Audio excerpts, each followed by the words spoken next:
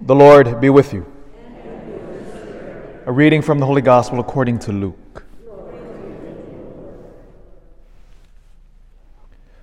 On a Sabbath, Jesus went to dine at the home of one of the leading Pharisees, and the people there were observing him carefully.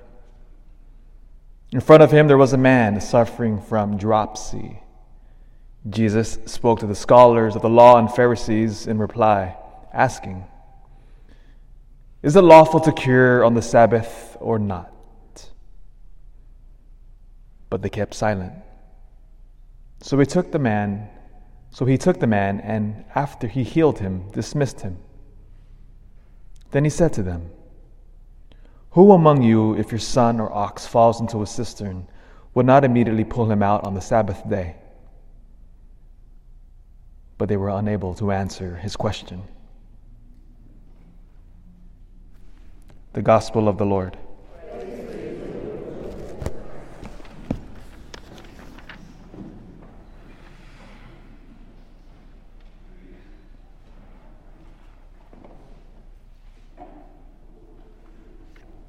St. Paul was a very good Jew. He knew his Bible well.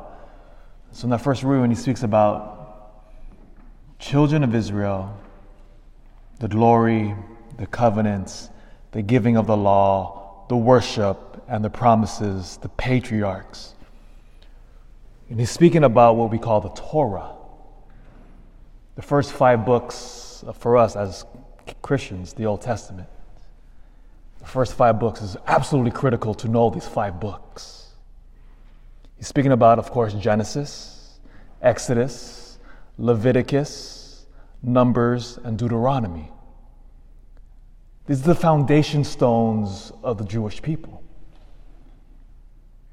These were the books written by Moses himself, who, of course, as we know, contacted the living God.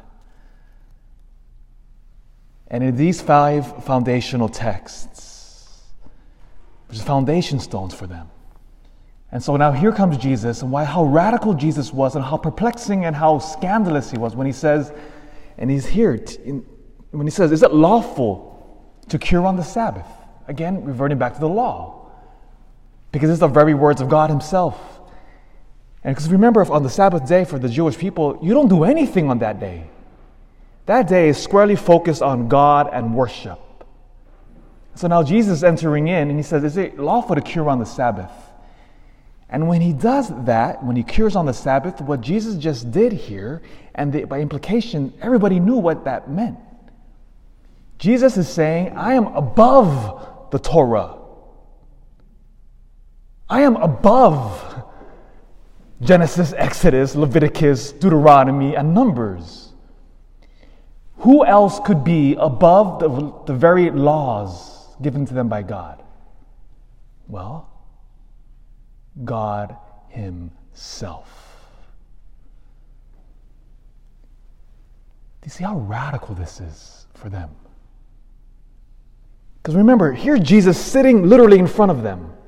And Jesus is telling them, essentially in this, when he cures the person here with dropsy, I am greater than the law. Go back again to the Sunday readings when they asked Jesus, what is the greatest law? And he says, quoting Deuteronomy 6, verses 4 through 7.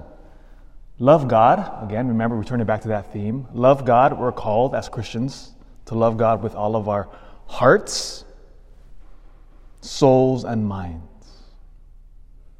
And then love our neighbor as ourselves.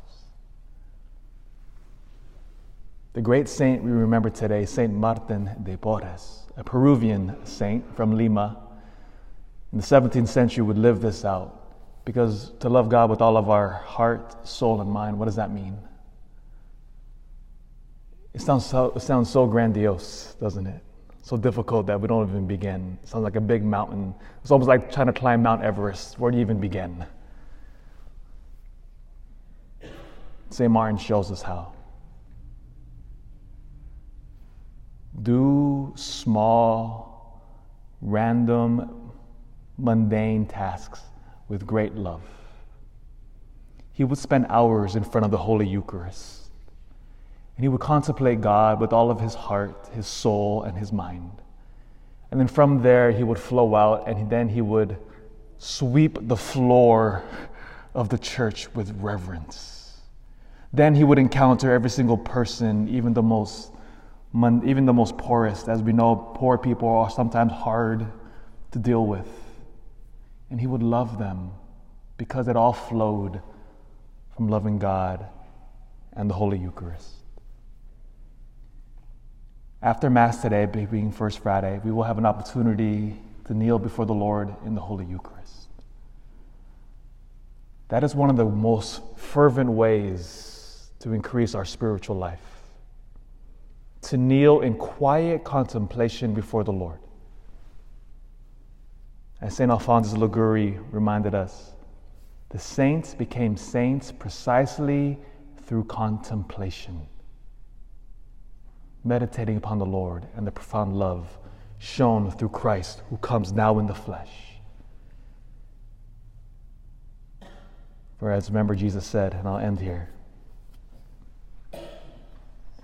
there is something greater here. And he was pointing to himself. The Torah walking among us.